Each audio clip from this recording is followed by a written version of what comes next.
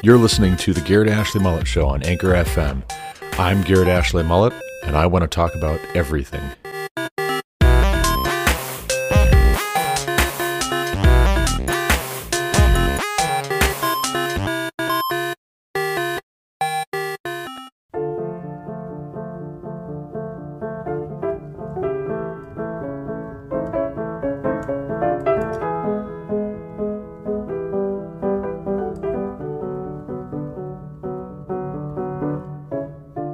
Welcome back to the Garrett Ashley Mullet Show. This is, of course, Garrett Ashley Mullet coming to you from Greeley, Colorado for episode 464 of this podcast. Today is Sunday, September 4th, 2022, and in this episode, we're going to be talking about who the sons of God were in Genesis chapter 6, verse 4.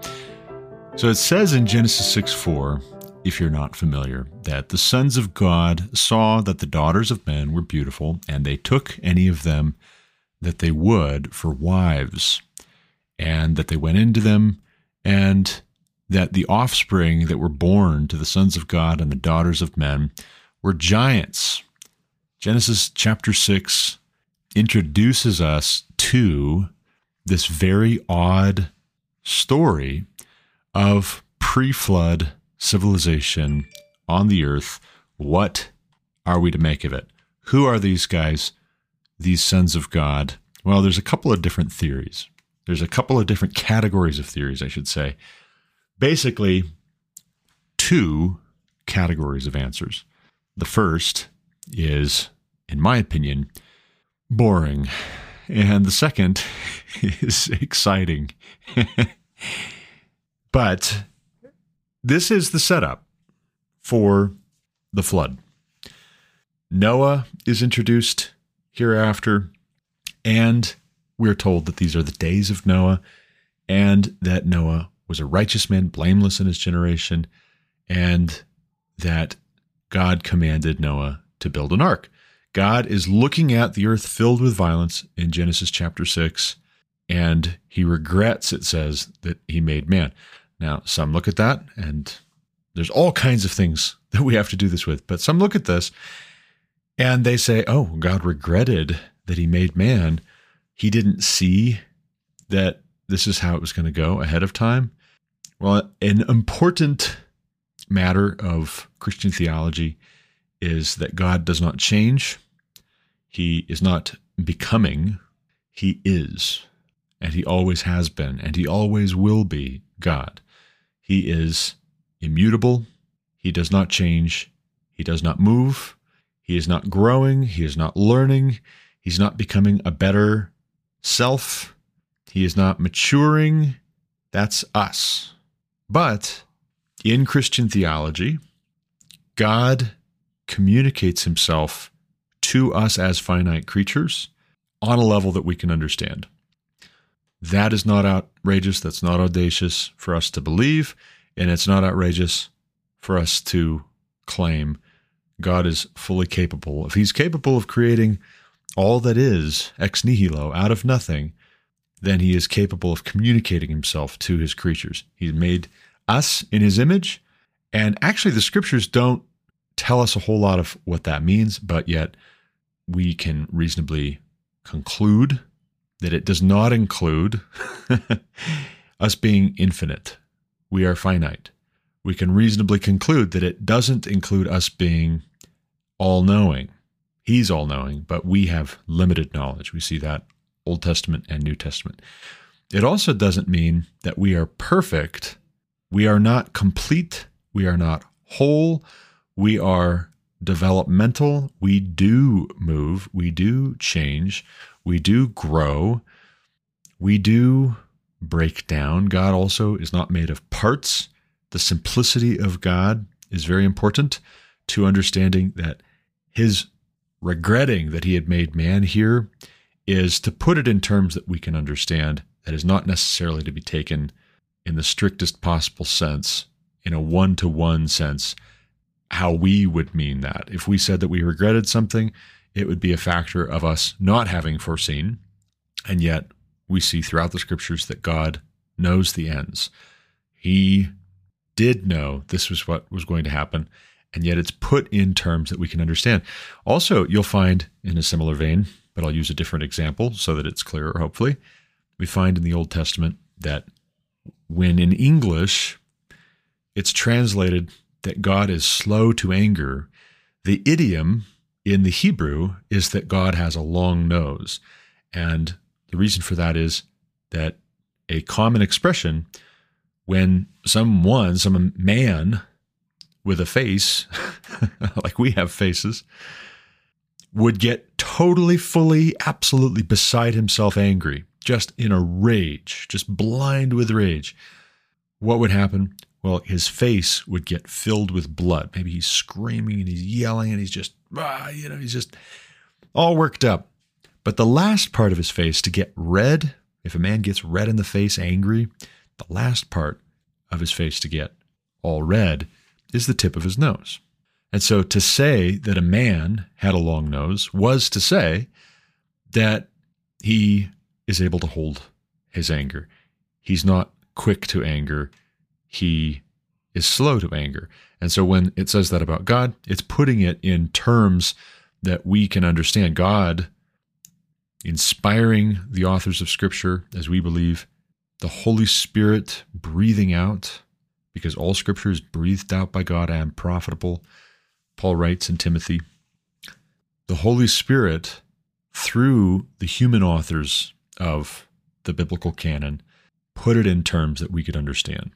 And even so, that isn't to say that we do understand, but we could.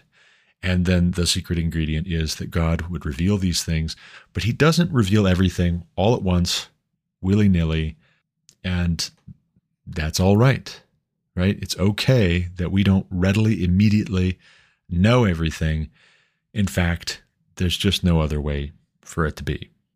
But I think that one of the things that is mysterious here is not just that God regretted that he made man because the earth is filled with violence. That makes a lot of sense. I think I would also regret that I had made man if, due to man's sin, the earth was filled with violence. And yet, it's very interesting that we have this little anecdote about the sons of God, seeing that the daughters of men were beautiful. They were beautiful.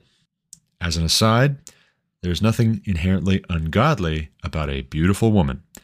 There's nothing inherently ungodly about a handsome man. Being healthy and attractive and good-looking is not a sign that there's something corrupt about you, nor either here. The daughters of men being beautiful is not the whole problem. That's not the issue. But who are the daughters of men and who are the sons of God? That's a big question. Also, what does it mean? Why is there something untoward about the sons of God seeing that the daughters of men are beautiful and taking any of them that they would for wives? Also, what is going on with the offspring of their unions, their sexual unions, being giants? It says in Genesis 6 that there were giants in the land in those days, so in the days of Noah, and also afterward.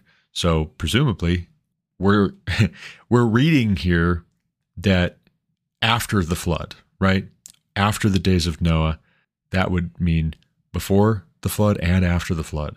And we see, if you fast forward to David, who becomes God's anointed, and it's through his line that the Messiah, who was promised all the way back in Eden, is come into the world to redeem us, to atone for our sins, to restore a right relationship with the sons of God, as we mean it in the New Testament, and God, that we would become sons of God. David really comes to prominence fighting a giant. I mean, really, that's his introduction, to us, and presumably also to his own context in his own lifetime.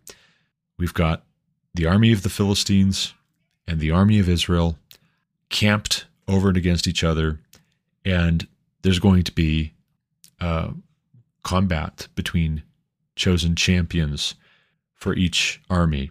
The best fighter of the Philistines, the best fighter of the Israelites. Each are going to go out in between the two camped armies and fight it out. And even if that's not the end of it, hey, you guys win. Our champion died. You guys win. We give up. We'll go home. Even if that's not the end of it, there was something to it that was almost like an appetizer for the general fight, almost like a preview or a coin toss in some sense. We're going to have these two fighters, our best, go up against each other, and then we'll commence to figuring out which side won, either by negotiation or by fighting it out. So you've got Goliath of Gath, and he's standing between the two armies, right? David, who is a shepherd, he is something of maybe the runt of the litter or the black sheep of the family himself. He is sent by his father Jesse to bring food to his brothers who are in the army of Israel, camped over and against the Philistines. And David hears this giant of Gath, Goliath, taunting, mocking, scoffing at, insulting at length the armies of Israel and the God of Israel, more to the point. And David loves God. That's what it means that he's a man after God's own heart. It doesn't mean that he's perfect. It doesn't mean that he does everything correct. It doesn't mean that he's always right, but he loves God, and God recognizes that and sees that in David and tells us and makes note of it for us that David loves God. But David offers to fight this uncircumcised Philistine, and he does. And he really ought not to have that good of a chance when nobody else in Israel, including King Saul, who was head and shoulders taller than everyone else in Israel, was willing to go out and fight this giant. But David goes out, and God does give Goliath into David's hand. And so then that begs the question of, where did this giant come from? And of course, in our day, we have two kinds of explanations, not just with regards to Genesis 6:4, but also with regards to who Goliath was. We've got the boring answer, and we've got the exciting answer. And I will confess to you, I like the exciting answer, and I think it's much better. I think it's a much better answer all around, and I don't like the boring answers for reasons we'll get into. But anyone who would say, well, if the flood was sent to wipe out, these giants, obviously that's that, right? It's over and done with. But wait a second. No, it's not over and done with, because it says in those days and also afterward. And so then the question is, who are these sons of God and these daughters of men? And the boring set of answers basically come down to two principal explanations. One is the sons of Seth. So the idea here is that Abel was the righteous son born to Adam and Eve. He was the good son, if you will. But Cain, his brother, murdered him. He was jealous because God accepted Abel's sacrifice and rejected Cain's. Cain was bitter about that and murdered his brother. Just one generation out of Eden, an Edenic existence, and we've already got fratricide. We've got brother murdering brother here. But Seth, according to the Sethite explanation, Seth was born to be the replacement good son for Adam and Eve. And so thus, in this rendering, the daughters of men are the female descendants of Cain, and the sons of God are the male descendants of Seth. So Seth and his line sought God's face. Cain murdered his own brother and was not himself killed, but then goes off and he has a line of people after him, his descendants, who are like their father. They are murderers, or they are corrupt, or they are wicked, or they are envious, or they are jealous. And that's part of how you get the earth being filled with violence, is because Cain brought murder into the world, and his descendants also were like their father. Dr. Jordan B. Cooper, Lutheran minister, host of the Just and Sinner podcast, says that Augustine in the City of God preferred this view, the Sethite view. I'm not so sure about that. But I did watch 3 videos on Jordan Cooper's YouTube channel. My neighbor 2 houses down, JP Chavez, sent those 3 to me after some discussion we were having last weekend about this topic. And it's possible that I misunderstood Augustine. I did read The City of God last year. It's possible I misunderstood Augustine in what he was saying about the sons of God and the daughters of men in Genesis 6. But it seems to me as though Augustine is more open to other possibilities than Cooper seems to imply. I think Cooper portrays Augustine as being very open shut and rejecting the more supernatural fallen angels, lesser deities explanation of the sons of God. Augustine does mention some supporting evidence or some things that maybe should be considered. And he also mentions the Sethite view, yes. But Augustine often does that, right? He does that with a lot of things where he will mention several possibilities for how best to explain a passage, in Genesis in particular, without always making entirely clear which answer he prefers in the end, or which answer is the correct one in his view. Gavin Ortlund, in Retrieving Augustine's Doctrine of Creation, I think makes a strong case about this with regards to Genesis 1 through 3 and the creation account. And so it seems to me as though it's very reasonable to read what Augustine has to say about Genesis 6:4 in particular in a similar vein. And so actually I have the quote in question. The question being, what did Augustine actually say about the sons of God? I have the quote in question here, and I'll just go ahead and read it for you because I think it's very interesting. And it's fairly extended, so bear with me. Augustine, in The City of God, Augustine lived from 354 AD to 430 AD, by the way. He writes in chapter 22, of the fall of the sons of God who were captivated by the daughters of men, whereby all, with the exception of 8 persons, deservedly perished in the deluge. So that is to say, Augustine holds to a literal flood happening as well. When the human race, and I quote, in the exercise of this freedom of will increased and advanced, there arose a mixture and confusion of the 2 cities by their participation in a common iniquity. And this calamity, as well as the first, was occasioned by woman, though not in the same way. For these women were not themselves betrayed, neither did they persuade the men to sin, but having belonged to the earthly city and society of the earthly, they had been of corrupt manners from the first, and were loved for their bodily beauty by the sons of God, or the citizens of the other city which sojourns in this world. Beauty is indeed a good gift of God, but that the good may not think it is a great good, God dispenses it even to the wicked. And thus, when the good that is great and proper to the good was abandoned by the sons of God, they fell to a paltry good, which is not peculiar to the good, but common to the good and the evil. And when they were captivated by the daughters of men, they adopted the manners of the earthly to win them as their brides, and forsook the godly ways they had followed in their own holy society. And thus beauty, which is indeed God's handiwork, but only a temporal, carnal, and lower kind of good, is not fully loved in preference to God, the eternal, spiritual, and unchangeable good. When the miser prefers his gold to justice, it is through no fault of the gold, but of the man.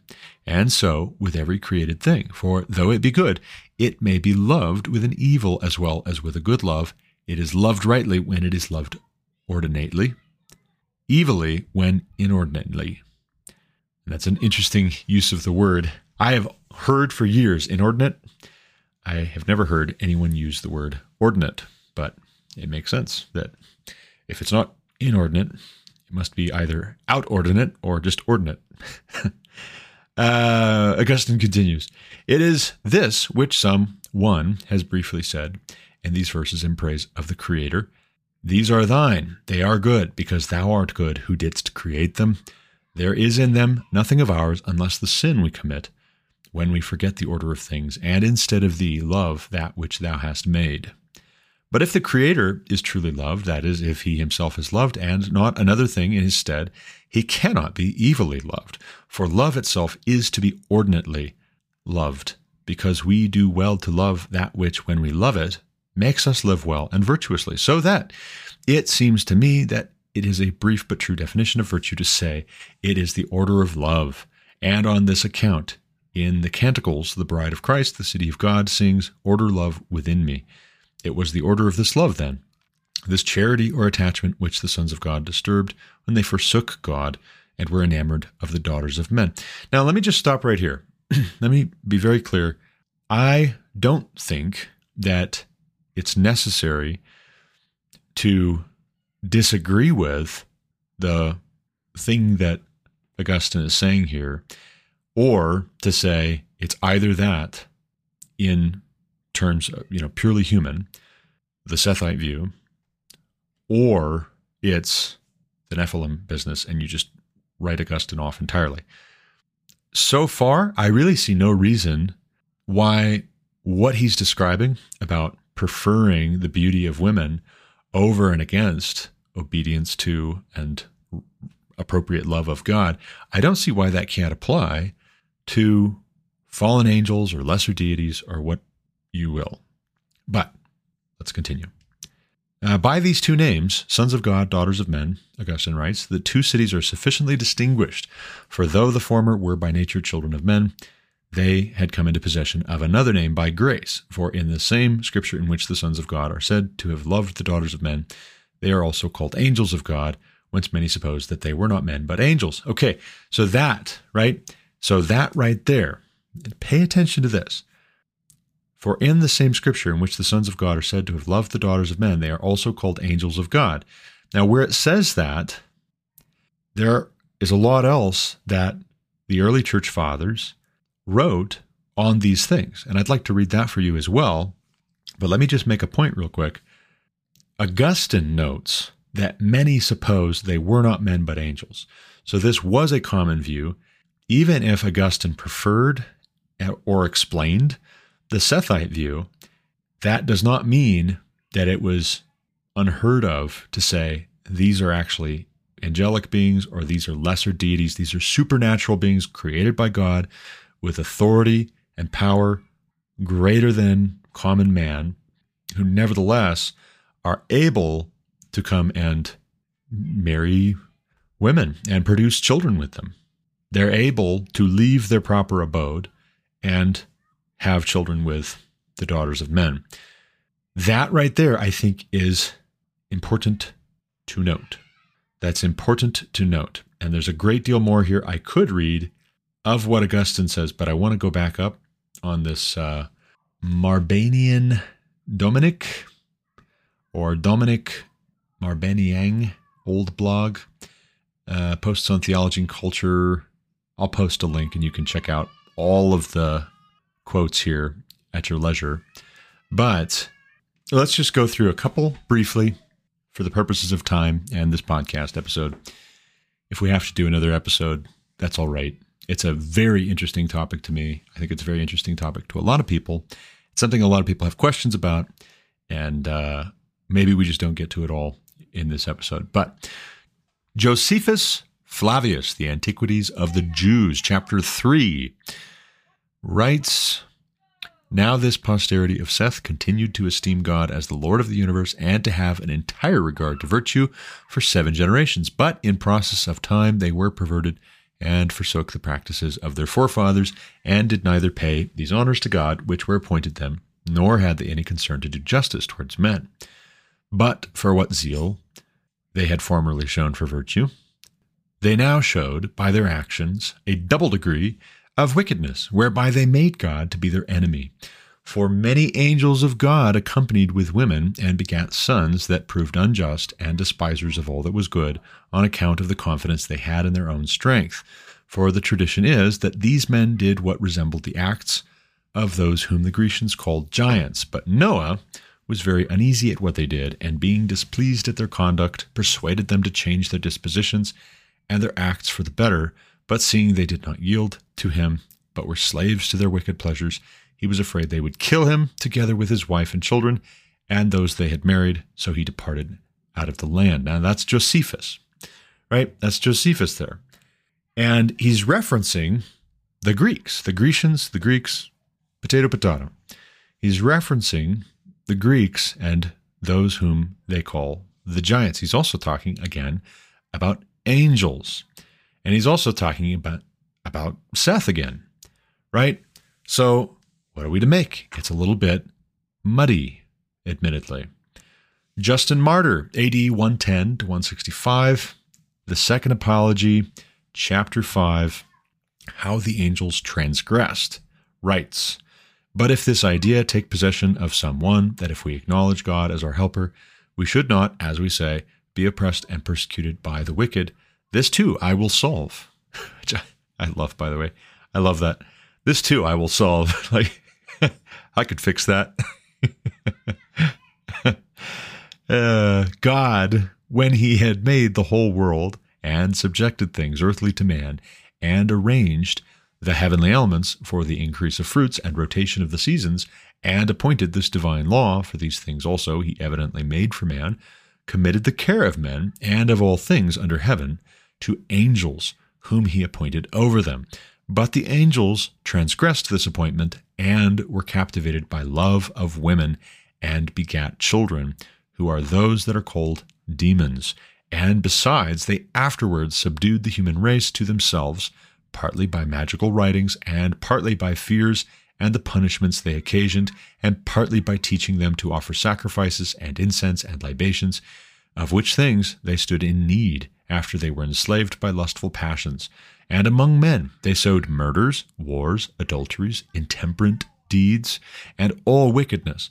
Whence also the poets and mythologists, not knowing that it was the angels and those demons who had been begotten by them that did these things to men and women and cities and nations, which they related, ascribed them to God himself, and to those who were accounted to be his very offspring, and to the offspring of those who were called his brothers, Neptune and Pluto, and to the children again of these their offspring, for whatever name each of the angels had given to himself and his children, by that name they called them. And we'll come back to that again, and I hope I don't totally run out of time here, but we'll come back to that again, because that right there, that last little bit, that is to say, Justin Martyr holds that these are real beings. They are personal beings. They are not just ideas. This is not like Luke Skywalker is really played by Mark Hamill, and Luke Skywalker's not real. Sorry if you didn't know that, but Luke Skywalker's not real. Darth Vader's not real. Darth Vader's voice is played by James Earl Jones, who is definitely not 8 feet tall, and can't probably fight with a lightsaber very well. I don't know. I guess I'm assuming. He doesn't seem like he's in the best of physical shape, but great voice. One fantastic voice. It's not, as some think, I think they think of demons, in this very ambiguous, ephemeral, and unreal, almost psychological, as the modern psychologists would say, sense. Justin Martyr is explicitly saying, no, whatever name each of these angels had given to himself and his children, that was the name the Greek poets called that angel or the demon offspring or the Nephilim who were born from their unions with women. Right? So Justin Martyr's making his position, I think, much more clearly towards what I would call the exciting category of answers to who the sons of God were. Athenagoras, AD 177, A Plea for the Christians, chapter 24, he writes, "For this is the office of the angels, to exercise providence for God over the things created and ordered by him, so that God may have the universal and general providence of the whole, while the particular parts are provided for by the angels appointed over them. Just as with men," so here we see a distinction. This is not to say that angels are men and men are angels. Men and angels are in separate categories, both alike created by God, but distinct. Just as with men, Athenagoras writes, "who have freedom of choice as to both virtue and vice, for you would not either honor the good or punish the bad, unless vice and virtue were in their own power, and some are diligent in the matters entrusted to them by you, and others faithless. So it is among the angels. Some free agents, you will observe, such as they were created by God, continued in those things for which God had made and over which he had ordained them. But some outraged both the constitution of their nature and the government entrusted to them, namely this ruler of matter and its various forms, and others of those who were placed about this first firmament. You know that we say nothing without witnesses, but state the things which have been declared by the prophets. These fell into impure love of virgins, and were subjugated by the flesh, and he became negligent and wicked in the management of the things entrusted to him.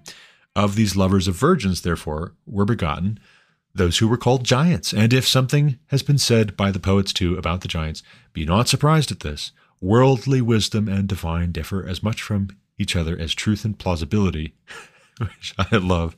I love that. I love that line. Worldly wisdom, I'll say it again. I'll read it again. Worldly wisdom and divine differ as much from each other as truth and plausibility. That is to say, divine wisdom is truth, and worldly wisdom, it's plausible. It could be. It's credible. The one is of heaven, Athenagoras writes, and the other of earth, and indeed, according to the prince of matter, quote, we know we oft speak lies that look like truths, end quote. He also writes in chapter 25, the poets and philosophers have denied a divine providence, is the title of that chapter. Quote, these angels then, who have fallen from heaven and haunt the air and the earth, and are no longer able to rise to heavenly things, and the souls of the giants, which are the demons who wander about the world, perform actions similar, the one, that is the demons, to the natures they have received, the other, that is the angels, to the appetites they have indulged. But the prince of matter, as may be seen merely from what transpires, exercises a control and management contrary to the good that is in God. Quote, ofttimes this anxious thought has crossed my mind, whether 'tis chance or deity that rules the small affairs of men, and, spite of hope, as well as justice, drives to exile some stripped of all means of life, while others still continue to enjoy prosperity, end quote. So we see here, again, there is in Athenagoras, there is in Justin Martyr, a argument for the view which Augustine says many hold to, that these were angels. These were not men. They weren't the line of Seth. They were the sons of God in an angelic sense, if you will. They were supernatural beings. Commodianus, AD 240, writes in Instructions, section 3, on the worship of demons, and I quote, when Almighty God, to beautify the nature of the world, willed that earth should be visited by angels, when they were sent down, they despised his laws. Such was the beauty of women, that it turned them aside, so that, being contaminated, they could not return to heaven. Rebels from God, they uttered words against him. Then the highest uttered his judgment against them. And from their seed giants are said to have been born. By them arts were made known in the earth, and they taught the dyeing of wool and everything which is done. And to them, when they died, men erected images. But the Almighty, because they were of an evil seed, did not approve that, when dead, they should be brought back from death. Whence, wandering, they now subvert many bodies, and it is such as these, especially, that ye this day worship and pray to as gods. And so here, coming back to something we'll touch on further, this is perhaps why some, like Cooper, like Jordan B. Cooper, say when we're talking demonic, they're thinking in these terms. They're thinking disembodied spirits that really are not personal in the same way that you and I are personal. You and I, we have a soul, we have a mind, we have a heart, and we have a body. We know that we have those four things because Jesus says the first and greatest commandment is to love the Lord our God with all of each of them, with the entirety of each of them. So we must have them, or else it would be very cruel for Christ to say we need to love the Lord our God with the entirety of each of those parts of ourselves. And yet, if some spirit does not have a body, if it's a disembodied spirit, or if you will, a ghost, and what else do people call the Holy Spirit but the Holy Ghost? If it's a ghost, after a fashion, it's the spirit of these beings which at some point did have physical bodies like men, and they could interact like men. Well then, maybe we should not assume that it has always been so. And that, as I read Commodianus, is exactly his position. That's my position. And I think that's very reasonable. So obviously, we have here some issues, right? We have a debate. And Michael Heiser is actually the one that Jordan Cooper is primarily replying to. And I'll post links in the post of this podcast episode over at thegarrettashleymulletshow.com if you want to check it out. If you're not already there listening, you can go tomorrow is usually when, if today I recorded and published the podcast, tomorrow is when I've actually published the WordPress post to thegarrettashleymulletshow.com. Otherwise, it's just going to show up as audio wherever you subscribe, whatever platform, Apple or Google or Spotify or what have you. But going back to Augustine here, I think there actually is a little bit more here I'd like to read. I'd like to read this. Chapter 23, Augustine writes, "Whether we are to believe that angels who are of spiritual substance fell in love with the beauty of women and sought them in marriage, and that from this connection giants were born." And I quote, "In the third book of this work, we made a passing reference to this question, but did not decide whether angels, inasmuch as they are spirits, could have bodily intercourse with women. For it is written, who maketh his angels spirits, that is, he makes those who are by nature spirits his angels by appointing them to the duty of bearing his messages. For the Greek word angelos, which in Latin appears as angelus, means a messenger. But whether the psalmist speaks of their bodies when he adds, and his ministers a flaming fire, or means that God's ministers ought to blaze with love as with a spiritual fire, is doubtful." Right? So, he's not, I think somebody who reads this too flippantly, by the way, a small side note here from Garrett, somebody who reads this too fast and not carefully enough might think that what Augustine is saying is, he's rejecting one possibility and he's saying, oh no, it's got to be this. But what he's saying really is it's unclear, right? That's another way you could put this. It's unclear. He's not saying it's definitely not this and it's definitely this. He's just saying whether it's one or the other is doubtful, right? However, he continues, the same trustworthy scripture testifies that angels have appeared to men in such bodies as could not only be seen, but also touched.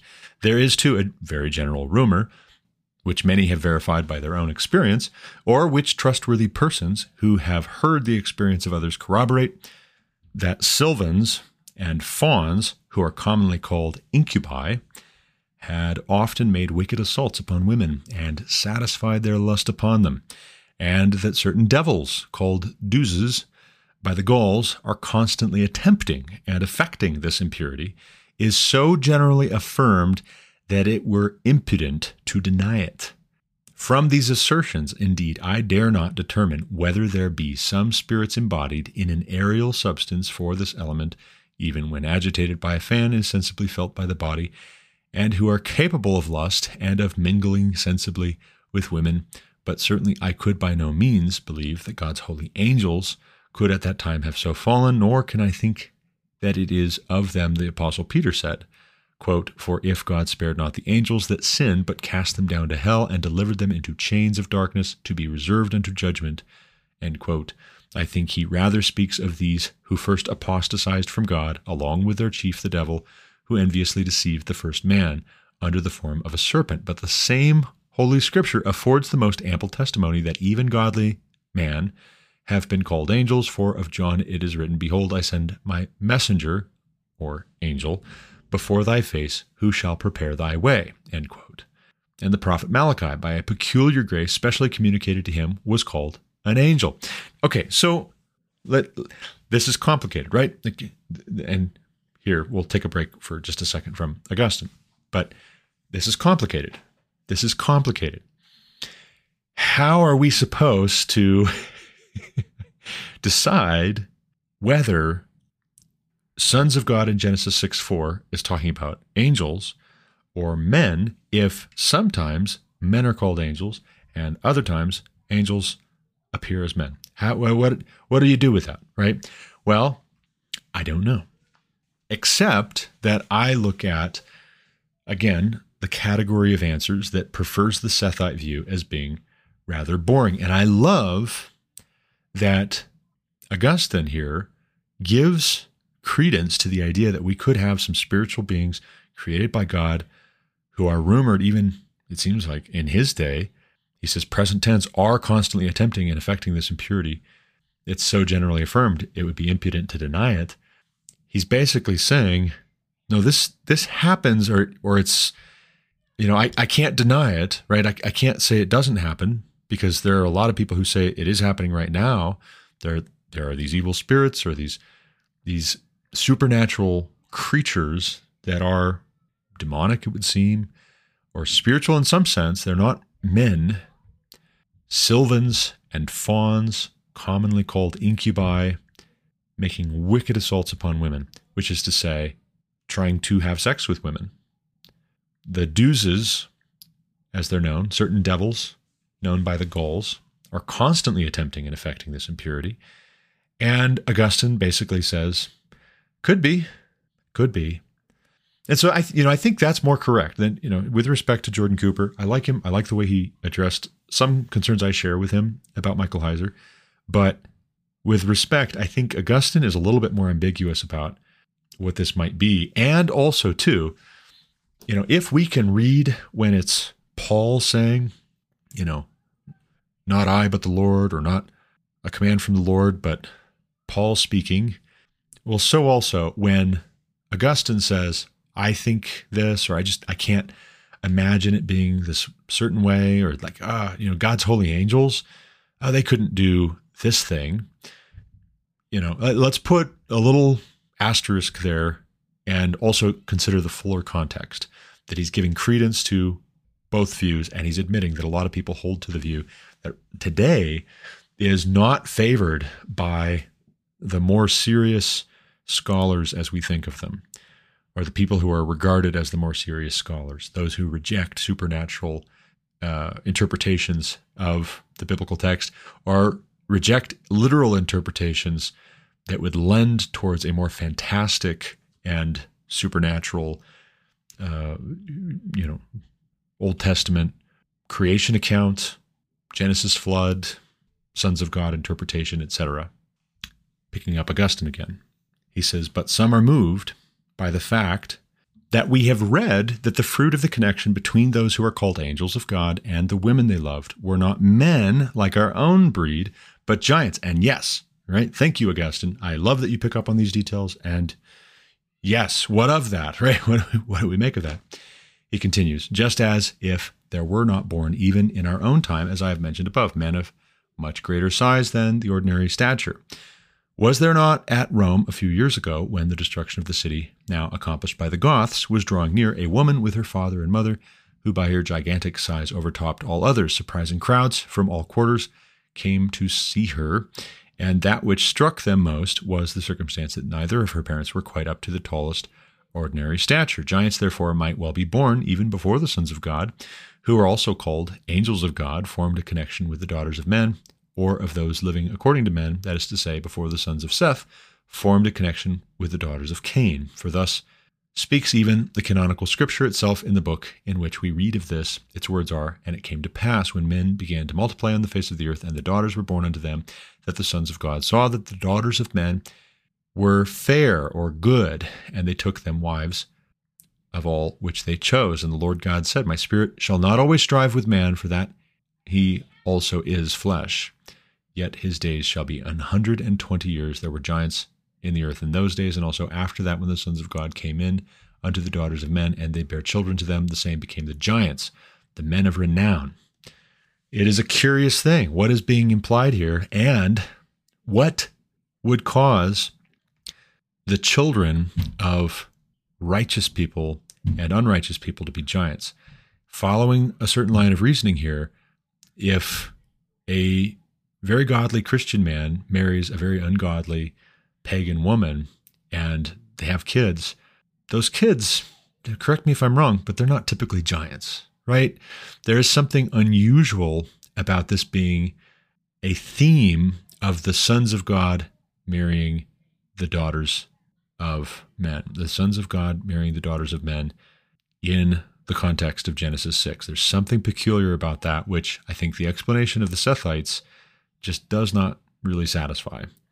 Also, too, I would point out that in the preceding paragraph, Augustine has said that there are rumors of incubi and deuses trying to have sex with women, trying to assault them, and basically Augustine says, it could be. So then what do we make of this anecdote? He says, well, there was a woman at Rome a few years ago whose parents were very normal height, and yet she was way taller than everybody else. People came from all over to see it. So it could just be that tall people are born to short parents sometimes. That could be. Also could be, possibly, maybe, just maybe, that something else happened. But this isn't to say either that gigantism, right? Because this would be crazy town. And don't hear what I'm not saying.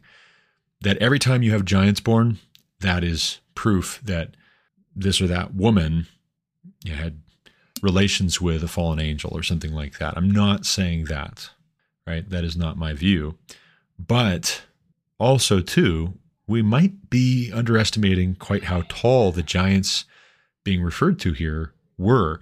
And even just with regards to footnotes, you'll sometimes find, I remember as a kid, I was always frustrated when I would come to the story of David and Goliath, like we were talking about earlier, and you look at the footnotes and it will say, it'll say that Goliath was so many cubits tall, and then the footnote will say, probably between 6 and 8 feet tall. It's like, well, that's not giant, right? That's not giant in the sense that it would be more reasonable to read it.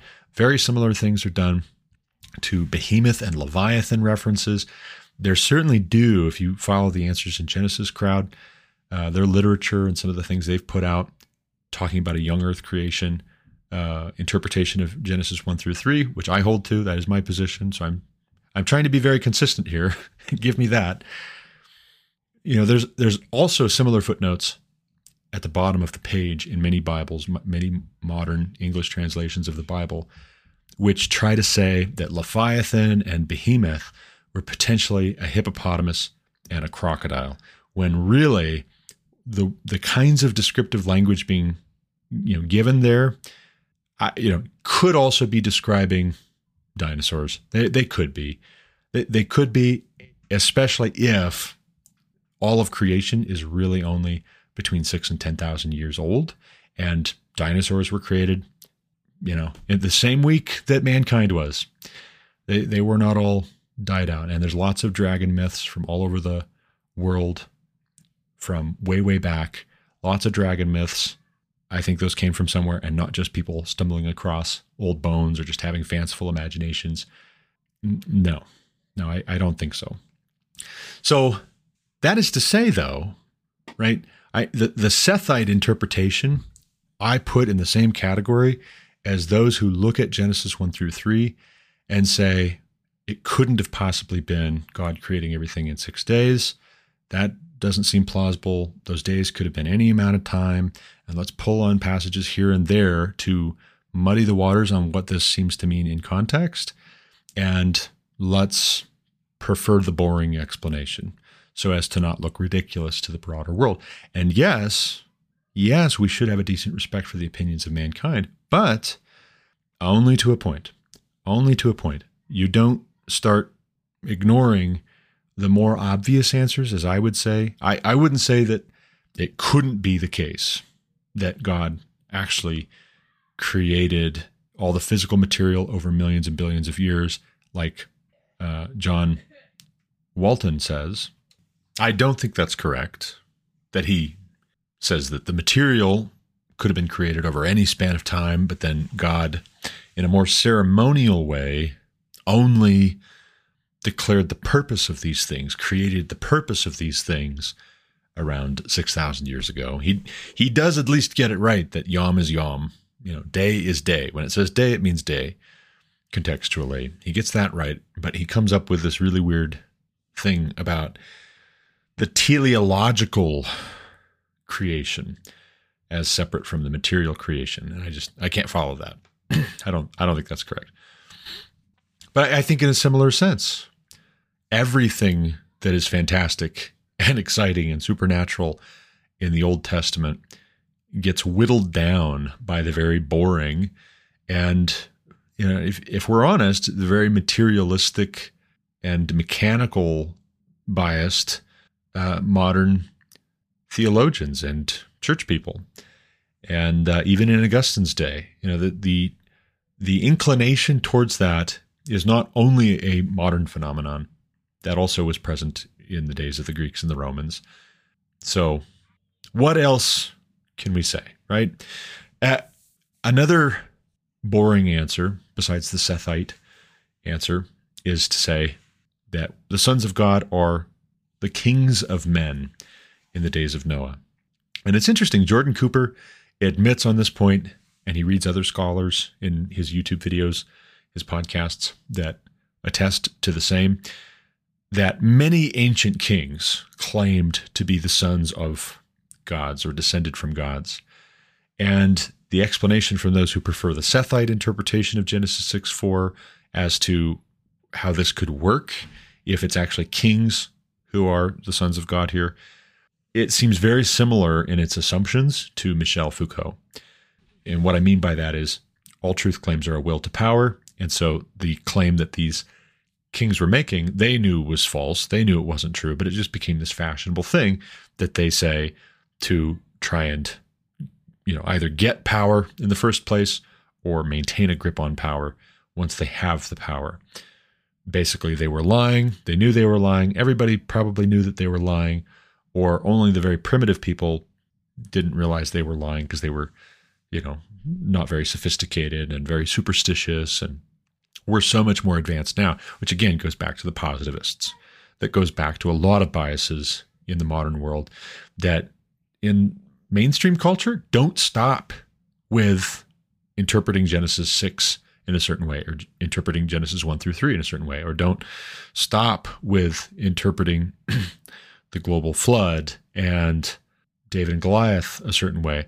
They don't stop with the Old Testament. They go right on into the New Testament, and they dismiss all of the supernatural. Those biases are a Pandora's box, which I don't think is good, and I don't think is necessary for us to buy into on any of these passages, really. I'll note, too, that another explanation that I think is better with regards to the kings of men is that we see the kings of men in ancient times claiming descent from gods all over the world because they were, after a fashion, lowercase g gods, as they were regarded by those peoples, actual persons, not men. Those deities were not men, but they were some kind of a fallen angel or lesser deity that was created by Yahweh God. That's a possibility, that there's something that really did happen there, and that's why we see it all over the world. We see it across the nations of the ancient world. But that is to say, the exciting answers are, again, fallen angels, lesser deities.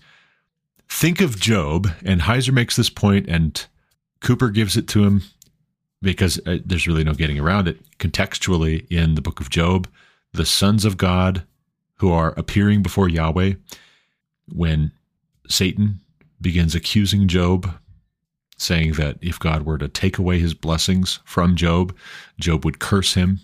He only serves you faithfully because you bless him. Those sons of God talked about in the beginning of the book of Job are pretty unmistakably either angels or lesser deities, pretty clearly from the context. So that gives credence to interpreting Genesis 6:4, the sons of God taking wives from the daughters of men, it makes it a lot more intuitive, I think, to put those things together in your hermeneutic. Now, also, too, it's interesting to me, Jordan Cooper says there's no question in his mind that demons are involved in pagan worship. And to engage in pagan worship is to open ourselves up to the demonic. But then in the next little bit, he questions whether Baal and Molech, for instance, in the Old Testament, are real beings. Are they real beings? Just because they've got a name and there's, this belief that they are real beings. Well, my question would be, if we say we believe that the demonic is involved in pagan worship, what else? What else can that mean other than that Baal and Molech are real persons after a fashion? What else can that mean? Now, Cooper's not saying it doesn't mean that. He's just saying, I'm not sure that Scripture makes it clear one way or the other. And, okay, that's fair enough. That's a fair enough position to take. I don't agree with that position. I don't think it's necessary to be, agnostic about it. So, to my mind, the question remains whether we're conceding that there's evidence to reasonably conclude that a lot of what men like Heiser and several of the early church fathers concluded about this, what I conclude about this. And to repeat myself, yes, if we believe that the demonic is real, but we don't believe that demons are real beings, what do we mean by saying that we believe the demonic is real? Is what is spiritually inherently and purely impersonal and conceptual then? Is this more of like a force? Is this a concept? Is it an idea? Are we sure that we don't start to mean spiritual something like what modern psychology means by spiritual, where psychology, if you boil it down to its roots, modern psychology, psychology, is the study of the soul. But then the way that psychology is done in the mainstream is very materialistic. It's very mechanical. We, as Christians, should not bring that mechanical and materialistic assumption, default view, into our reading of the Scriptures. We should instead be taking what the Word of God says and then looking at the other explanations and asking the hard questions. Well, okay, yes, but does that make the most sense of the totality of the evidence? And also, is there some measure of having gotten carried away with not wanting to appear ridiculous or absurd or crazy? The Apostle Paul does write about, with regards to speaking in tongues, for instance, in the New Testament, he says, if somebody who's not a believer comes into your gathering and hears you praying and speaking in strange tongues, won't they think that you've lost your minds? And instead of that, you should prefer to say just a few words in sensible language that everybody can understand over and against speaking in the tongues of angels and men. Now, even there, too, he says, the tongues of angels and men, well, that's curious, right? The tongues of angels and men. Here we have a distinction, we have a separation, a category difference between angels and men. And that's an important difference to maintain, but I don't think we maintain that difference very well if we say, well, sometimes men are angels and angels are men, and so we can never really be quite sure with Genesis 6:4. If some of us are more sure, I think that's okay. I'm fairly sure that is my view. If I'm wrong, well then, okay, the Lord correct me, and I'm sure He will. He'll correct all of us. But if I were to say, well, I'm going to interpret this as men, what's driving that, right? I think there are sound reasons to wonder to what extent we have come to tacitly embrace materialistic and mechanical views of reality for everything in the modern age. And, I can say that, and I can try and be really careful so as to not accuse those who are open to other interpretations, like the Sethite view. And it isn't to say that this is a unique problem to the modern age, as if this has never been something to contend with in earlier eras. Augustine clearly does present the Sethite view as plausible, I guess you could say, or at least there is something to recommend it, as Cooper points out. I think Heiser goes too far. He's a little bit hyperbolic in his dismissal of the Sethite view, but nevertheless, it's worth, in a gracious and careful way, explaining that there are, vain and human philosophies that we can be taken captive by, and we're told to take care that we don't get taken captive by those vain human philosophies. We should be careful to not get taken captive by them. And one of the predominant, if not the predominant philosophies from Augustine's day to ours has been, especially in our day, the naturalistic view. There was an intervening period where maybe everything was spiritualized. There are still corners today where everything is spiritualized. You get stuck in traffic on the way to work and you're 5 minutes late, and that's, some demon that needs to be rebuked for that. No, that's not reasonable. But we can overly, materialize things as well.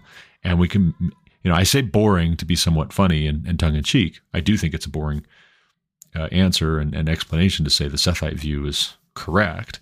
And I think it might be too convenient, given the biases of our day. That's all I'll say on that. But besides the biases, it seems to me as though the Sethite view of the Nephilim is akin to the day-age theory and theistic evolution in several important respects. And that could be the case, that, they have something in common, not for no reason. These views of the first several chapters of Genesis are closely related because there are some foundational assumptions common to all. Now, a couple of other passages I'll just mention briefly, and then I got to run because I'm pretty much out of time here. The gods of the nations are idols. Cooper cites that passage. Yes, that said, what does it mean, right? If we can ask questions of what does it mean with Genesis 6:4, we can also ask questions about what it means that the gods of the nations are idols. When the prophets of Baal are being mocked in the showdown between Baal and Yahweh God, the jab is thrown, hey, maybe yell louder. Maybe he can't hear you. Maybe he's relieving himself. Maybe he's busy. Maybe he just stepped away for a minute. You're not getting the response you wanted? Okay. Yeah. Try again. Yeah, I'll wait. Right. And so, there's that. Right. And so there is a polemical quality to that passage. And there's also a polemical quality to saying the gods of the nations are idols. And, if we're too stiff, if we're too narrow in what that can mean, then it's as simple as saying, well, there are no gods except for figments of our imagination. A little bit of underdigested potato, as Scrooge says to his former business partner, Marley, when he comes in ghost form to visit him on Christmas Eve. Nah, you're a bit of underdigested potato, for all I know. You're not real. I think that the gods of the nations are idols is of a piece with maybe you should yell louder. They're cutting themselves, they're yelling, they're desperate to get the response because they've got an audience, and this is a showdown. Their God against the God of Elijah. Consider here that Elijah is taunting, and if the gods of the nations are idols is to say that there are no gods, well then Elijah here knows that what he's saying is not strictly true, because Baal doesn't really exist. He's a figment of your imagination. He's a projection of your desire for power It's a truth claim you're making to get power over the people in a Machiavellian sense.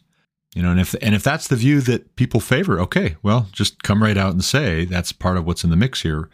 But maybe a lot of us don't even recognize that those kinds of assumptions sneak their way into how we read these supernatural texts.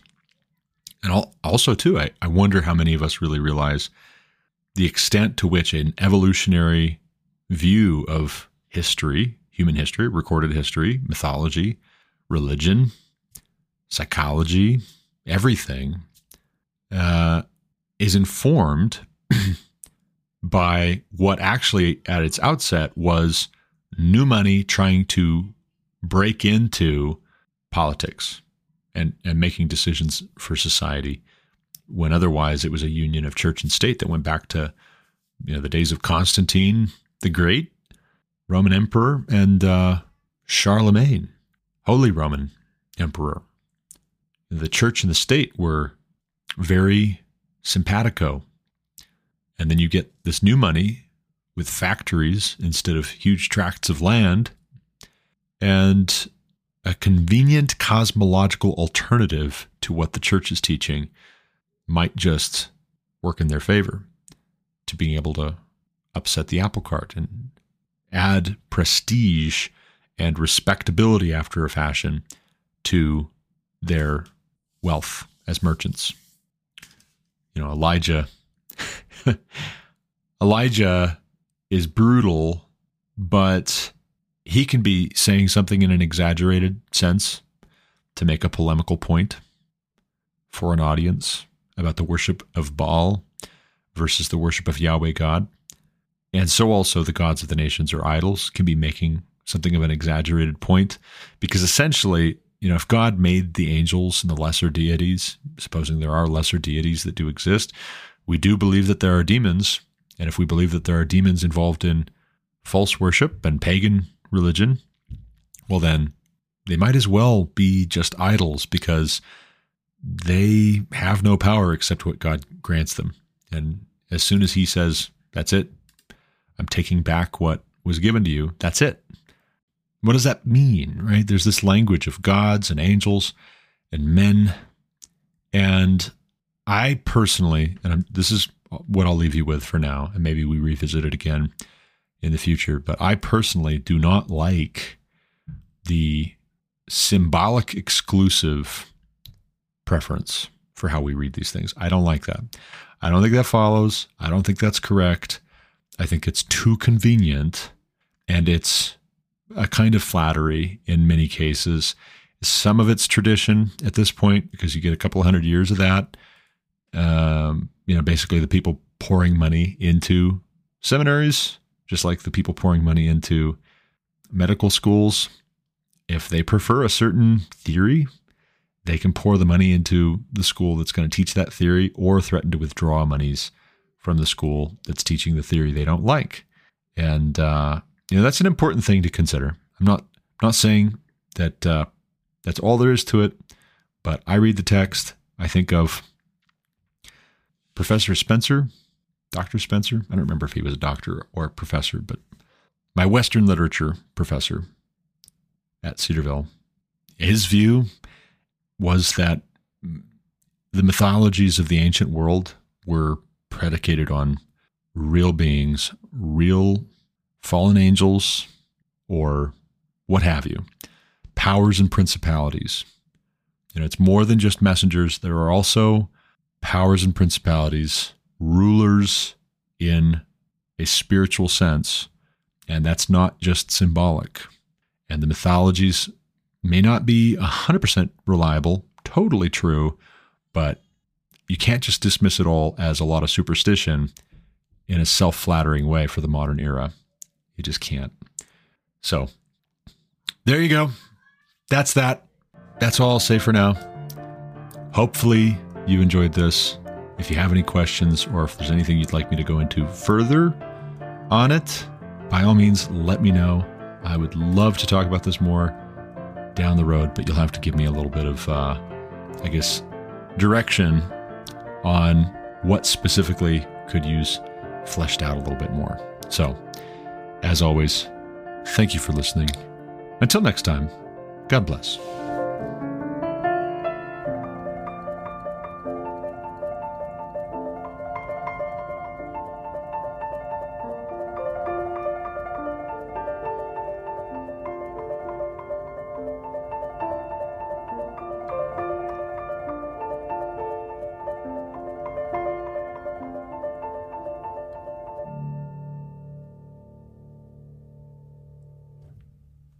You've been listening to The Garrett Ashley Mullet Show on Anchor FM.